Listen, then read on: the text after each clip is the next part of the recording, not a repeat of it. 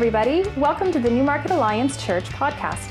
For more information on the vision, programs, and news of our church, be sure to check us out at www.newmarketalliance.ca. We'd like to encourage you as well that no podcast, no matter how good, can substitute for the experience of joining together in person at a worship celebration. That's where God really meets people, often through the love and ministry of others. At NAC, we meet every Sunday at 10 a.m. Now let's join this week's teaching. Welcome, everybody. My name is Jonathan. If you're glad to be in church today and it's Roundup, would you say yeehaw? Yeehaw. If you're glad to be in church today, would you say woohoo? You've been handed a little tic-tac-toe. Just raise your hand if you didn't get a little sheet of paper, and the ushers will try to get you one. Okay, good.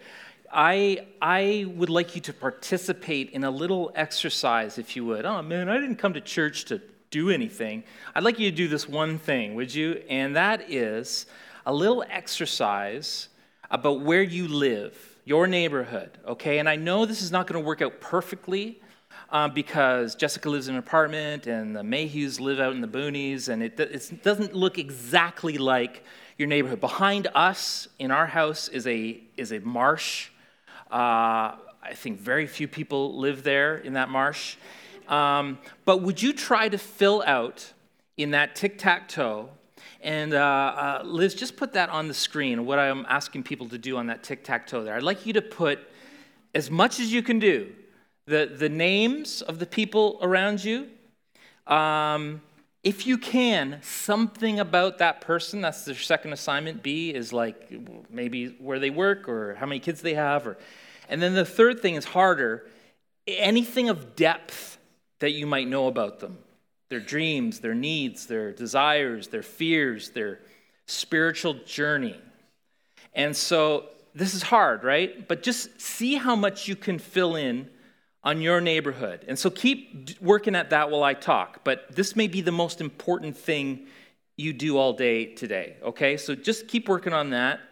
And I will fill in the space for a bit while you keep working. We're trying to celebrate something different than just conversions. Conversions are great. We're aiming for that. But there's these steps along the way.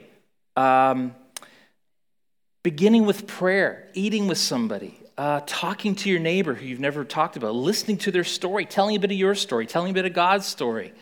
I don't suppose anybody would share just a little 2-minute story of how they have exercised bells this week. Okay, Lori, all the way from Lindsay. Come here. Okay, I was voluntold by my husband. So. Hello. So we recently moved to Lindsay, for those of you who may not know or have been around, and something that was on my heart to do was to, I love seeing all you guys, was to, be intentional with where we were living, and I was really nervous about it, but I wanted to do a street barbecue. So we moved onto this lovely street, 50 houses or something, and we made these little invitations, and the kids delivered all the invites to everybody's mailboxes and sort of, prayed about this, and I was super nervous, and fear was kind of speaking to me, like, what if nobody shows up? This is kind of lame, whatever. We had 40 people come.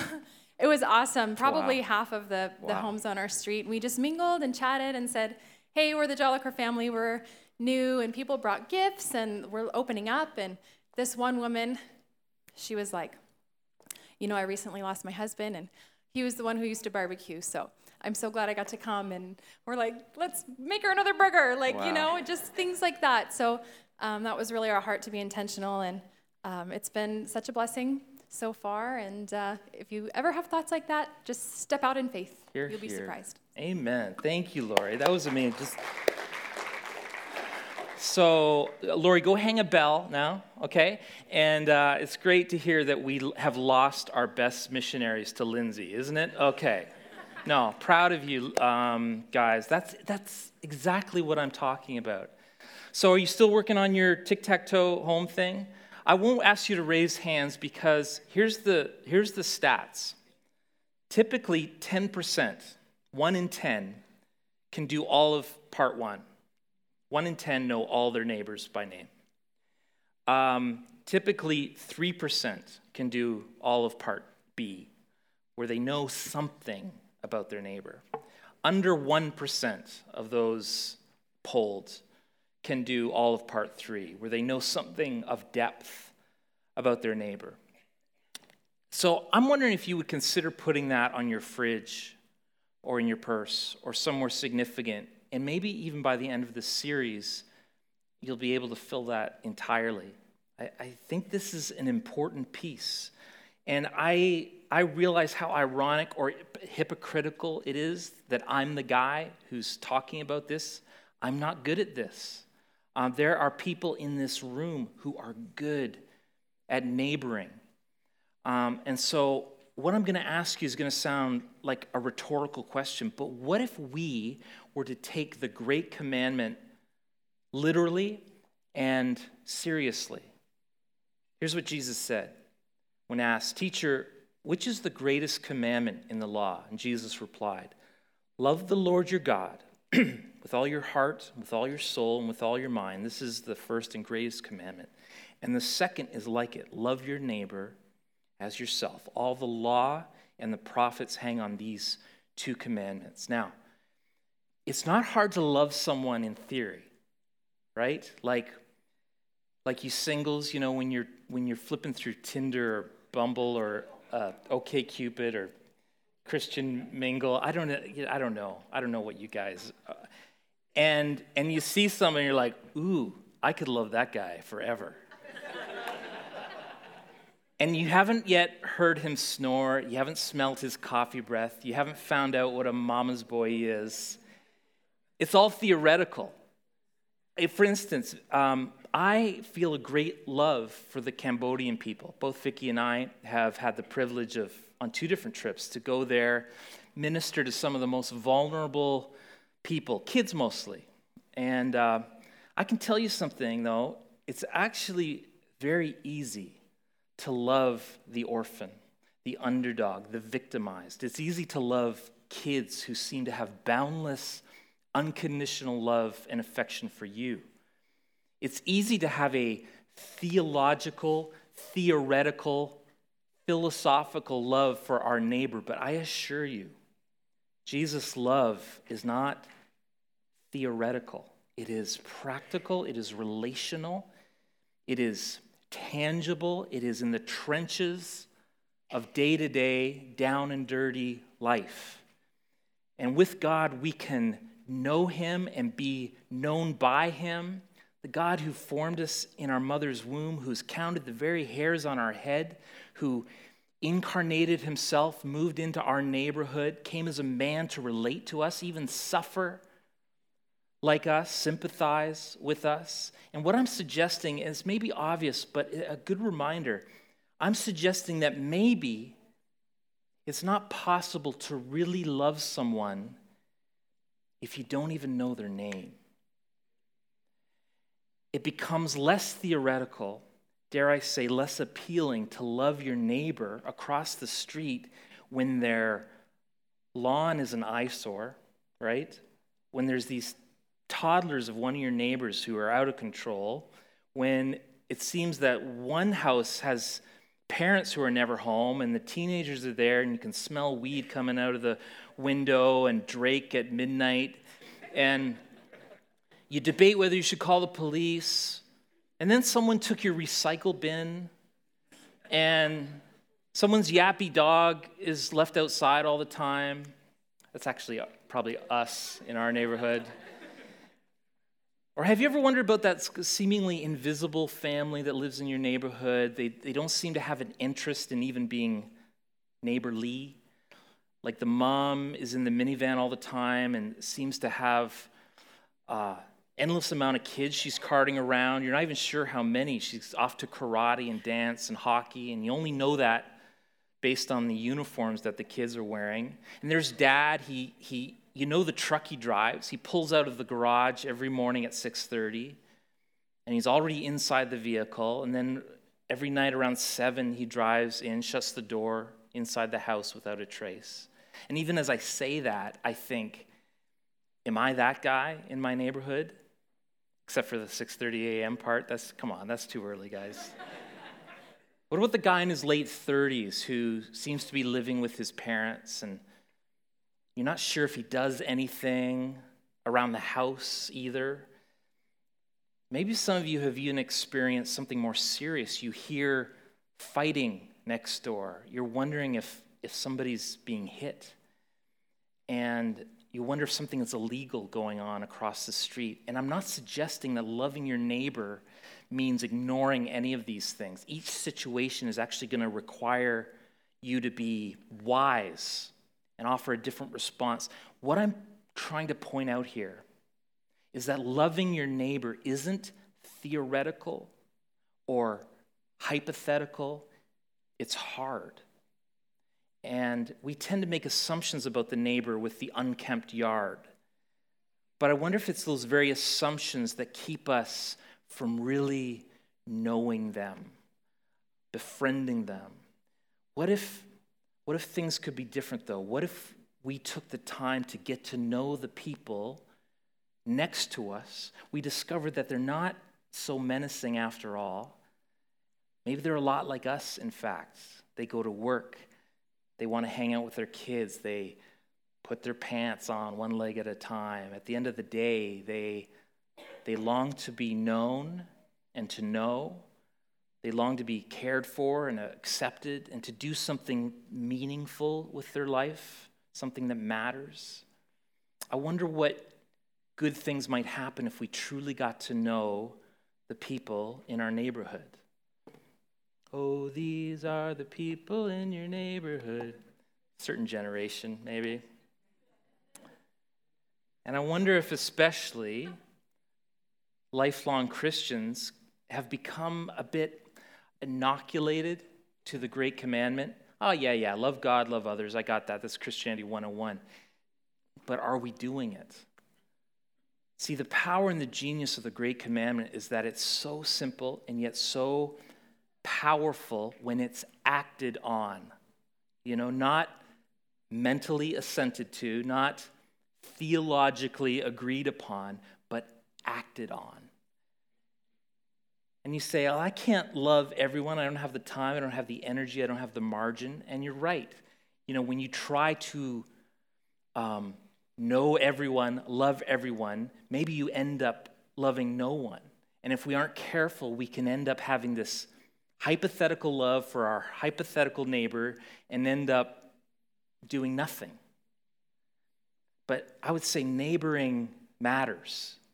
And it might just be the best way to impact the people in our community. And we have lots of good programs at our church, lots of things that you can invite people to and that it's going to minister to them and is going to meet tangible needs. But a good neighbor trumps a good program every time. People are not drawn to programs. People are drawn to people. And you do realize that, especially those of you who have traveled extensively, know that the way we live in Canada is not the way the majority of the world lives, sort of in isolation, leaving their garage early, coming back in, and not being in community. And it's not the way God lives. Before there was even form and void, God lived in community, Father, Son, Holy Spirit, modeling relationship, modeling unity. In Luke 10, Jesus tells us the greatest law is to love God and love others. And then he immediately jumps into a story. It's the story of the Good Samaritan, and it's not a coincidence that he jumps into that. And Jesus ends by answering the question, well, who is my neighbor? He expands the definition of neighbor, and he informs us that it's anyone in need who is nearby. Anyone who is in need who is nearby. So the Samaritan meets the physical and the financial and the emotional needs of this man in his path. Our neighbors are those who are in our path on a daily basis. So what investment does God expect me to make in my neighbor? What sort of love? What sort of sacrifice? What sort of service? And of course, the actual definition of neighbor in this parable is much bigger than the people living on your street. In fact, it includes our enemies. But it's really hard to love our enemy when we can't even love the people who live next door. And it's really hard to love the people next door when we don't know jack about them. So before you all roll your eyes and say, yeah, Christianity 101, I got this. Maybe we'd go back to the basics of this and make sure we can do the entry-level Christianity 101 stuff before we jump to the graduate level stuff. And I'm going to keep coming back to this idea in this series that God has wired you in a unique way, that you're not to be someone you're not. Introvert, extrovert, Enneagram 1, Enneagram 7. God is not asking you to have all the answers or go to seminary. In fact, he's just asking you, one, to be your genuine self. And no disrespect to salesmen in the room. I'm sure there are some. But you don't need to be God's salesman. Share good news, yes, but sell God? No, you don't have to. In fact, just shout them out to me. What are some characteristics of a salesperson that makes you suspicious or uncomfortable? Is there any, what? Pushy. Yeah, you don't need to be that. Aggressive. Yes. A little inauthentic. Yeah. Any else? Too good to be true. It's like you get the feeling they have to fulfill a quota, or that you're being used somehow, or being pressured. ABC, always be closing, that this is more packaged than it is personal, that there's something disingenuous about it. And, when did Christ ever send his followers out to share anything than what they had already discovered? In other words, he always told people to go and share what he had done for them. That's it. Their actual experience, nothing more, nothing less. And even our verse from last week, which is often used as like the big guilt verse from 1 Peter, always be prepared to give an answer to everyone who asks for the reason for the hope that you have, but do this with gentleness and respect. So what do we share? We share hope. Whose hope? The hope that lies within you. Not a pamphlet, not a prepared set of arguments. Sharing the hope that lies within you. L, listening to others. S, story. Sharing the stories. Inviting people to consider what you have already discovered. So let me just give you permission from your pastor to stop selling a product, but rather to share a person.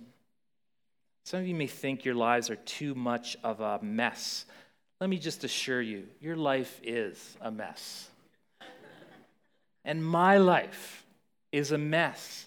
But if God is at work, we can still love people in the midst of it. When someone is, say, remodeling their home, they're still a neighbor.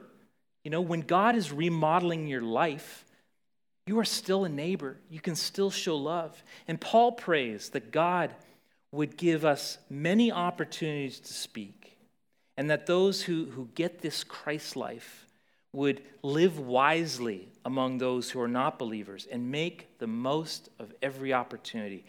Seeking opportunities, not imposing, not forcing, but having your eyes open to the many opportunities to love a neighbor, to be a source of light in a dark place. Paul speaks of our conversation with people, one that is gracious and respectful. Might we become those who offer spiritual companionship and conversation and maybe even challenge? Make the most of opportunities. You don't control the opportunities, but you respond accordingly. And that includes the fact that you don't control the receptivity of your neighbors. So you got to expect different responses. Realize that some are going to be much more responsive. God has always worked with responsive people. Jesus worked with the responsiveness of people. He chose 12, and clearly it wasn't based on their sophistication or their initial leadership skills as much as it was their responsiveness. When he called them to follow, they threw down their nets and they responded. And then at times he chose a certain 3 to share even more with. Well, not surprisingly, when Jesus sent out 70 followers to spread good news, he told them to look for those who were receptive and to stay there. He spoke of finding people of peace, people who might be ready to receive. Here's how the Message translation puts Luke 10. When you enter a home, greet the family, peace. If your greeting is received, then it's a good place to say. But if not received, don't impose yourself. You're looking for people who reflect peace in the neighborhood, receptive people. And God doesn't ask us to force ourselves on anybody, to bait and switch anybody. In fact, I'd encourage you to look at it this way, that good neighboring is an end in and of itself. Now, let me be clear. We believe that Jesus answers the ultimate questions of life. He offers the ultimate answers for our cities, for our neighborhoods. You know, when I go to a place like Cambodia, I think, oh man, what they need is fair democratic elections. What they need is better infrastructure and all kinds of social reform. But you know, Canada has all of that. And it turns out what Canadians really need is Jesus. And so our hope, our vision, our desire, our dream is that everyone would have a meaningful relationship with Jesus. So sharing the story of Jesus and his impact on our lives is the right motive. But it can't be the ulterior motive in developing relationships. Does that make sense? Like, in other words, we don't love our neighbors to convert them.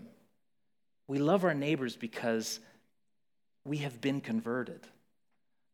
Loving will lead to what is loving. It doesn't need to be defined by a particular outcome. And so be as patient as God is patient. Neighboring is not an event. It's not a one and done deal. It's a way of living in a place. It's a way of being. And so keep in mind that our bodies change slowly, our family grows over time, the culture of a church takes years. Things take time, and developing our life with neighbors takes time. So don't have a short-term mentality, but use the time you have. 2 Peter 3:9 says, "The Lord is not slow in keeping his promise, as some understand slowness. Instead, he is patient with you, not wanting anyone to perish, but everyone to come to repentance." I'd also say, as patient as you should be, I'd encourage you to be intentional. Be intentional. Growing as a good neighbor, a God neighbor, it involves you being intentional. Most of us realize when we haven't gotten to know our neighbors like we could have, it's not like we decided not to know our neighbors. We just never got serious about it. We just never got intentional about it. So, yes, be patient, but also be intentional. Embrace neighboring as a verb, an action word, not a stagnant noun. And I'll repeat this tip from a few weeks ago. People who are often open to relational connection are those in the midst of turmoil or transition. I think Lori did that well. We're the new people in town, Let's have a barbecue. Let's have conversation. And so when people are going through change, moving, job change, aging parents, marriage, new babies, people are often more open, curious, receptive. But also during life's turmoil, sickness and financial issues and death and relational brokenness, people are often more conscious of our common humanity and can reflect an openness. And I've said it before, but the people who I meet at an altar just like this, who are ready to give their life to God, ready to make a decision for Jesus, are never people who come and say, yeah, I just got promoted and won the lottery and I married a supermodel and I really wanted to try this Jesus thing. No, it's people who have come to the end of themselves, people who are hurting and addicted and broken. So wait, are you exploiting their life circumstances? No. We're throwing them a lifeline. And I assure you, no one can be saved who doesn't think they need saving from anything. It's why, on the surface at least, ministering in Canada, maybe particularly in the GTA, it can be so difficult. How do you talk about a Savior when people think they have it all together, when they don't think they need saving from anything? And so, in that sense, I'm actually grateful. Aren't you, that God uses the lowest moments, our trials, our heartache, if for no other reason to reveal our insufficiency, our lack, our inadequacy, how destitute we really are. You know, I talked to someone in Newmarket not that long ago, raised in the church, but now identifying closer to atheism. And one of the many annoyances they had with Christianity was this posture of brokenness, you know, of needing something beyond ourselves. And they quoted different song lyrics. They're like, you are good when there's nothing good in me, really? Or, I couldn't earn it, I don't deserve it, and still you give yourself away. And I understand their inclination, you know, especially for an independent, strong-willed person who doesn't want to be subservient to anyone. But I thought, you know, if it hasn't come yet, there's going to come a time in this young person's life where they will come to the end of themselves, to the end of their intellect and their confidence and their assuredness, when they realize that they don't have all the answers and they can't fix it themselves, and that there is a deep longing that is unfulfilled. And so coming to that place, you know, our friends at AA might call it rock bottom, is such a freeing place. Knowing there is rescue, knowing that you can't save yourself, knowing there is one who is just waiting for an invitation where you can cry out, Jesus, Hosanna. Hosanna means the one who saves. Lord, bring us to a place in our lives, in our church, where we hit rock bottom, you know.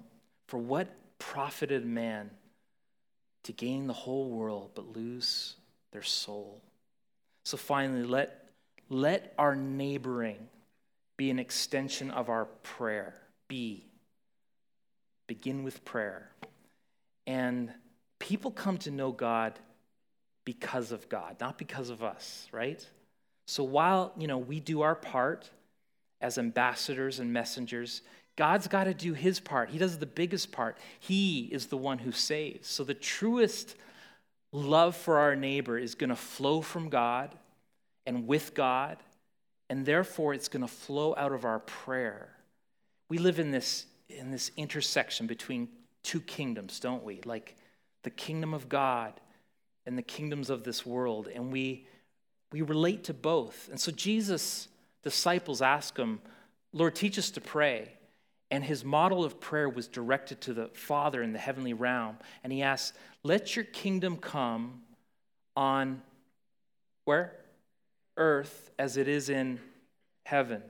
So Lord, let your kingdom come in Bradford and in Keswick and in Aurora and in Holland Landing and in Richmond Hill and in Newmarket. Let me close with this example of what this can look like. This is a true story. There was a man, he had no interest in spiritual matters. He related casually to this Christian who lived next door. They talked over the fence, borrowed lawnmowers, stuff like that. But then the non-Christian's wife was stricken with cancer, and she died 3 months later. Now here's a part of a letter that he wrote afterwards. Let me read it. He says, I was in total despair. I went through the funeral preparations and the service like I was in a trance. And after the service, I went to to this path along the river, and I walked all night, but I didn't walk alone. My Christian neighbor, I think he was afraid for me, afraid of what I might do to myself. He stayed with me all night. He didn't speak. He didn't even walk beside me. He just followed me. And when the sun finally came up over the river, he just came over and said, "Let's go get some breakfast." I go to church now, my neighbor's church, a religion that can produce the kind of caring and love my neighbor showed me is something I want to find out more about. I want to love and be loved like that for the rest of my life. Our friend Bob Goff says, "There's no school to learn how to love your neighbor. There's just the house next door." If you are here today and you want to be loved like that for the rest of your life, I can't promise that we as a church will do that perfectly. In fact, we're going to try, but I suspect we'll let you down. But there is one, Jesus, and he can love you perfectly. He's the one who will never leave you or forsake you. He's the one who is calling you out of darkness today. He's the one who can make the old new, the one who wants to call you a citizen of heaven. And so for those today buried beneath a weight of shame, Jesus changes everything. He really does.